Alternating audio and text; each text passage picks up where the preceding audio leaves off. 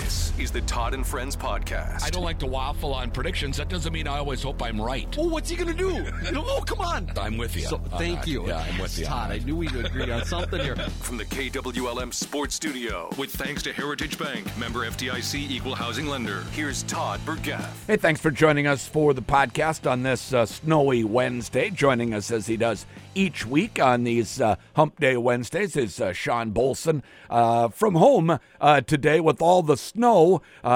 Fortunately, you can do a lot of your work remote, not all of it, I'm sure, but you get a chance to spend a little time with your daughter there, too. Oh, yeah. Whenever we get the notice, well in advance, you can kind of plan for the snow day. And today's different because, a lot of times this year it's been snow day / virtual day, so they have to be logged on. That's right. Well, what I come to find out is there's only so many of those you can do, so today's an actual snow day. So, yeah, I've been up for a while working, and as soon as she gets up, I think we're going to have a little French toast breakfast and just kind of hang out. And you're making the French toast, correct? Oh, yeah. I like cooking. You do? You fancy yourself a little bit of a cook, huh? I do. I actually went yesterday. Yeah. I said, hey, we're going to be hunkered down for a couple of days. What are you thinking? And I got the list, so I think we're going to do some tacos, probably do a little pork roast and potatoes tonight. Nice. I kind of like cooking. Yeah, that's good. That's way better than, eating out all the time. That's for sure. I probably eat out more than I should, but yeah, that's good. So did you start cooking then as a kid, or did you just kind of pick that up once you became an adult? I don't know. I think I didn't mind cooking. My mom was a pretty good cook, and so like the French toast I make would be the exact same thing she made for me growing up. So sure. Yeah. I kind of kept some of those, did a little bit in college, and now being just me and my household, I am the cook, period. And I have girls that have appetites that don't always fit what I would put. So, yeah. I mean, little chicken fettuccine Alfredo the other night for my one daughter, of which she was greeted saying, "Little dry, Dad. Could have used a little more sauce." So, we learn as we go. That's right. And you have thick skin. You're able to take a little constructive criticism from. I can take it. Very good. Hey, I was talking about the Wild a little bit before we started up the podcast here, and again, they're just kind of right on the edge. Right now, They would be a wild card, but they're tied with Colorado for third in the division. And I said that to you kind of hopefully. Well, they're tied with Colorado, and you kind of think that that's not going to last that long, not because the Wild will pass them, but because Colorado could get hot at any time. As kind of the reigning Stanley Cup champions, right. They seem to have more talent than what they've played to so far this year. Yeah, they do, and they're able to turn it on and off.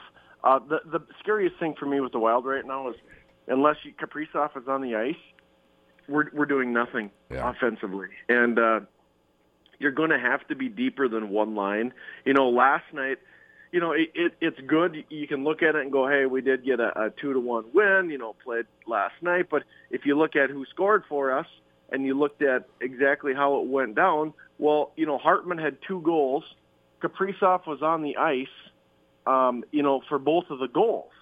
And so, he got an assist on one, but he was on – our other lines are just getting zero production right now. Yeah. And we had some good goaltending. Anytime you win 2-1 in the NHL, your goalie was fine, and I'm good with it. I think between our goalie mixes, we are able to put up some. Last night Gustafsson had 34 shots against. He gave up 1. I mean, that's great goaltending. Fleury, he can get hot too, but you're going to have to score goals, and you're going to have to score with more than just one line. And that, to me, right now is the part that's a bit scary. Yeah. Let's say these are the 8 teams today that would be in the playoffs, that it ends that way. So the top 8, the Wild would be in that. They would have scored the fewest goals of any of those 8 teams. The only one that they're even close to really is Colorado. They've scored just 4 more goals, but Colorado has allowed fewer, so they have a plus 32 goal differential, which is second best in the West, and the Wild are just at plus 7, which would be second worst goal differential of those 8 playoff teams. So Colorado getting it done defensively and goaltending too, but take a little heat off the goaltenders and the defense by scoring some more goals. How do they do that? It seems like they were scoring more earlier in the season, but they've been in kind of a drought lately. Is that true, or has it been troublesome all year? Yeah, no, well, I mean, Yeah, we've had a drought. I mean, we have scored 100 goals for 169 goals on the year. Yeah. I mean, that's okay, but not many of those have been recently. The Boldy line, Eck. I mean, we're just not seeing scoring out of some of these other lines. If Kaprizov's not involved in the play, we're getting absolutely nothing done, which goes to show you how valuable that guy is. Yeah. But in the same side, you can't have, because what's going to happen in the playoffs is you're going to have these playoffs teams have great defensive lines, and they're going to find some line, that to put out there with Kaprizov out there and really be able to focus on just shutting them down, because the thought is if we shut them down, where else are they going to go? They don't have anything else scoring right now. So you're going to have to get some contributions and shake it up a bit to figure out where else you're going to get something from. Yeah, Ryan Hartman last night, but he had been in quite a drought, but now has, I think, 4 goals in his last 6 games or something. He's hit a nice little hot stretch, but we can't count on that hot stretch continuing on for the rest of the season. But it would be nice to have Kaprizov all the time and then somebody else that's hot, even if they're interchangeable. It was Boldy for a while. Do you think teams make adjustments? They go, oh, Matt Boldy's caught fire here. Let's pay more attention to him. And then they kind of get a little better scouting report because there for a while it was Boldy was hot. Now he isn't. Yeah, Boldy and Eck both, they're right behind. You have Kaprizov and Zuccarello, and then you have Boldy and Eck with your next forwards for points.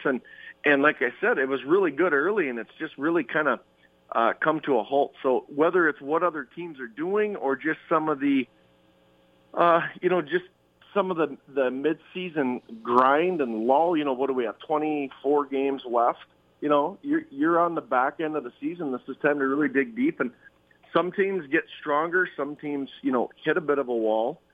You wonder if some of our younger guys hit a wall, but except Kaprizov, because obviously he's just blowing it apart. So, I just hope as we continue to move down the stretch, we can, solidify ourselves so it's not every night you call me on a Wednesday, and depending on if the Wild won or lost the night before, they're either in the playoffs or not in the playoffs. Yeah. That's a familiar position for us, and it's not a fun one. So it'd be nice to see him get on a roll. The goaltending has been okay, but, we'd like to see some more production.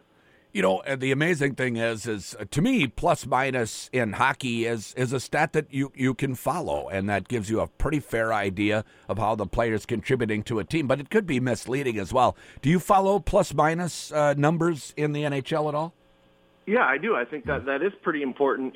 Some of them, to me, some of them can be a bit skewed, but in the big scheme of things too, I think you're looking at definite trends.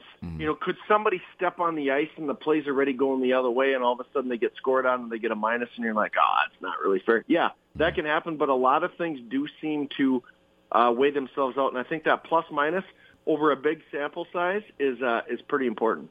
Yeah, that being said, the Wild only have 7 players that are a positive in that statistic. The rest is at a negative, or Hartman is at a 0 now that he's had this recent goal-scoring stretch here. But only Spurgeon has really a very impressive one at a plus 20. Even Kaprizov is only plus 2 for the season. You would think it would be more than that, but it just shows the Wild have played a lot of low-scoring, close games.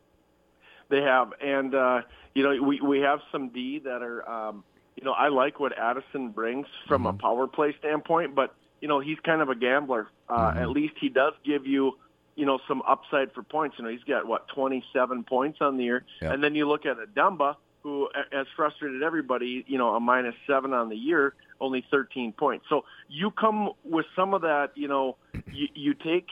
you'll take somewhat of a minus as long as there's an upside on some other pieces of the game. Where you struggle is where you have guys that are minus, and are not producing. And so, like I said, over the flow of a season, some of it's determined by, obviously, if you're giving up a lot of goals or not giving up goals, your plus minus can be skewed. But, you'd like to see some higher numbers, especially from some of our forwards. Yeah, and from the forwards, that's right. They need to start scoring more goals for sure, but you do like your defenseman to be positive on the plus-minus. So Dumba's a guy who's been rumored to be traded for 2 years or so now, and yet it has never happened. Do the Wild value him more than other teams do? Is that why he's he's been rumored to be traded for 2 years and yet still hasn't been? No, I think what you're running into there is you have someone that his game has fallen off to the point where he was even a healthy scratch. He's commanding about $6 million a year. If the Wild had any sort of deal to get rid of him, I do think they'd look to move him.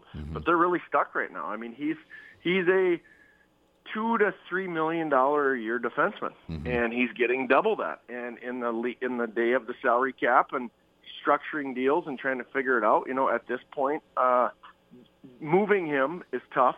We are handcuffed for another bit with our Parisi and our Suter contract. So the Wild are kind of handcuffed with some of the stuff. Moving his $6 million, I think if they got the right deal, they do in a heartbeat. The problem is I don't think there's any takers. No takers, yeah. So he just doesn't have the value in the trade. He'd have to be one of those that would be thrown in maybe to make a salary cap trade type of thing work. So they've got about 25 games, I think, left in the regular season, and they're right on the edge of the playoffs again. And really for the Wild, it's more about what they do in the playoffs, because we've seen them make the playoffs with consistency, but then get bounced out of the playoffs. Does this look like a team that is maybe better prepared if they make the playoffs to perhaps win a series? Well, I don't know. I mean, we're struggling to stay in that 8th spot. We're not going to get a team that has had a worse year than us in the first round. No. So it's hard to say, you know what, man, I really see us making a run this year, because getting rid of Fiala, getting, not a whole lot in return to replace that. Early in the year we talked about it, and I said, I don't understand how we're expecting to be better this year than last year. Yep. Because, some of what we lack is our goal scoring. We got rid of quite a few points with Fiala. So, could a goalie get hot and could they win a round? Of course. It's the NHL. They could do that. The Kings have won it from the 8th spot, before in the playoffs. But if you were to look at it and go just on what I've seen, I don't see the Wild making a big run. Yeah. Was it Jonathan Quick that was the goalie for the Kings the year they made the run, and he stood on his head the whole postseason? They couldn't get anything past him. I don't know that I see that kind of a run in Fleury, but honestly, maybe Gustafsson is a guy who's capable of getting hot and carrying the team to a series victory. That's going to be a tough call to make once they get to the playoffs, is who's going to play goal.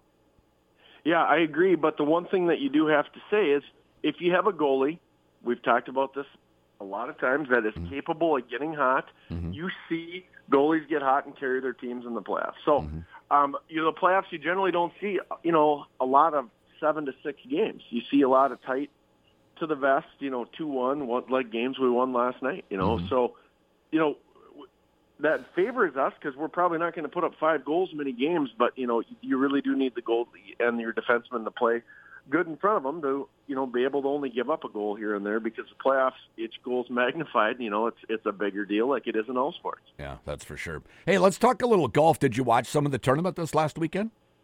I actually did watch the tournament. I was excited because I watched Full Swing on Netflix. Oh, sure. I've heard about that. Yeah.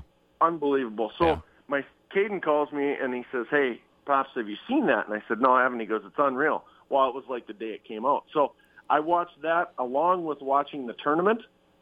And, I was excited. It was the first time I've been excited for a golf tournament in a while, with the Liv taking some of the guys that I like to cheer for most. Yep. But, I thought it was a good tournament. There was more excitement this week than I'd seen in a while. So, I was excited. This is one of those that I think they're calling it a designated event on the PGA Tour. It was being called 20 mil. Yeah, it was being called an elevated event. So, initially I thought, well, the live guys probably should give a percentage. So when wrestlers would leave the WWE and they would go like The Rock did and various others, they would have to pay a portion of what they receive for making a movie back to the WWE, because that's where they made their reputation and their name. Thus, that's how they wound up in Hollywood making movies. And I always thought that the live golfers probably should have to do the same to the PGA Tour. But it wasn't written into their contracts, of course, that should happen. That they should have to give the PGA Tour a portion of the money that they got from live, because, well, they don't have that big reputation without the PGA Tour. Dustin Johnson isn't getting a $150 million contract over at live. But now I see the PGA Tour following exactly what Live Golf has done, except shortening holes, of course, but increasing the purses. So Phil Mickelson was correct. The PGA Tour had a lot more money to give out than they were doing. And also, the team events that they're going to come up with now, they're going to start forming 4-man teams that would be played just as part of the tournament itself, not a separate thing, but they'll just bunch 4 guys together. That's also directly from Live Golf. So it makes me think, well, maybe the PGA Tour players should be at least thanking the Live players for instituting more money on the PGA Tour, as well as this team event, which will add even more money to their pockets. So it's all a reaction by the PGA Tour and Jay Monahan. If they had done this before, they could have headed off Live Golf happening at all. They have no one to blame but themselves. Yeah. The one thing about the Live tournaments that have never impressed me is the team event. So it'll be interesting to see how they're able to make that, if that's a user-friendly, something we find worthwhile. But, the one thing in all sorts of life, whether it's in business, whether it's in personal life, whether it's just in living, you don't want to only be reactive. You want to be able to see things coming down the chute and plan for them. The PGA is completely reactive, and the people that really dig in, you can look and say, hey, I love the PGA. I really do. But my goodness, you guys were just banking a ton of cash until somebody actually called you on it, and all of a sudden you go, okay, I guess we'll up our purses to $20 million. Yeah. It's not like you're moving at $15-$20 here and there. Right. You're moving at 10, I don't know, what was it, 7.5, 8, 9 million was your average purse? Yep. And now you're upping it to $20 million. That's kind of like saying, whoops, I guess. And they're doing that with, 7 events? It's I think it's like 12 events. In that, 12 events. So take 12 events, and let's just, for round numbers, say you upped it $10 million, and it's more than that. Yeah. I mean, you just had an extra $120 million laying around. You forgot to think about maybe we could play for this. So the PGA to me looks pretty reactive. I do just hope amongst everything that we're able to. I don't want to put Live against PGA, but I just want to see some of my guys be able to compete in some events that I want to watch. So we'll see how that happens. I don't know from a major standpoint. I think that's still, they're going to be able to play in some, but I'd like to see more often.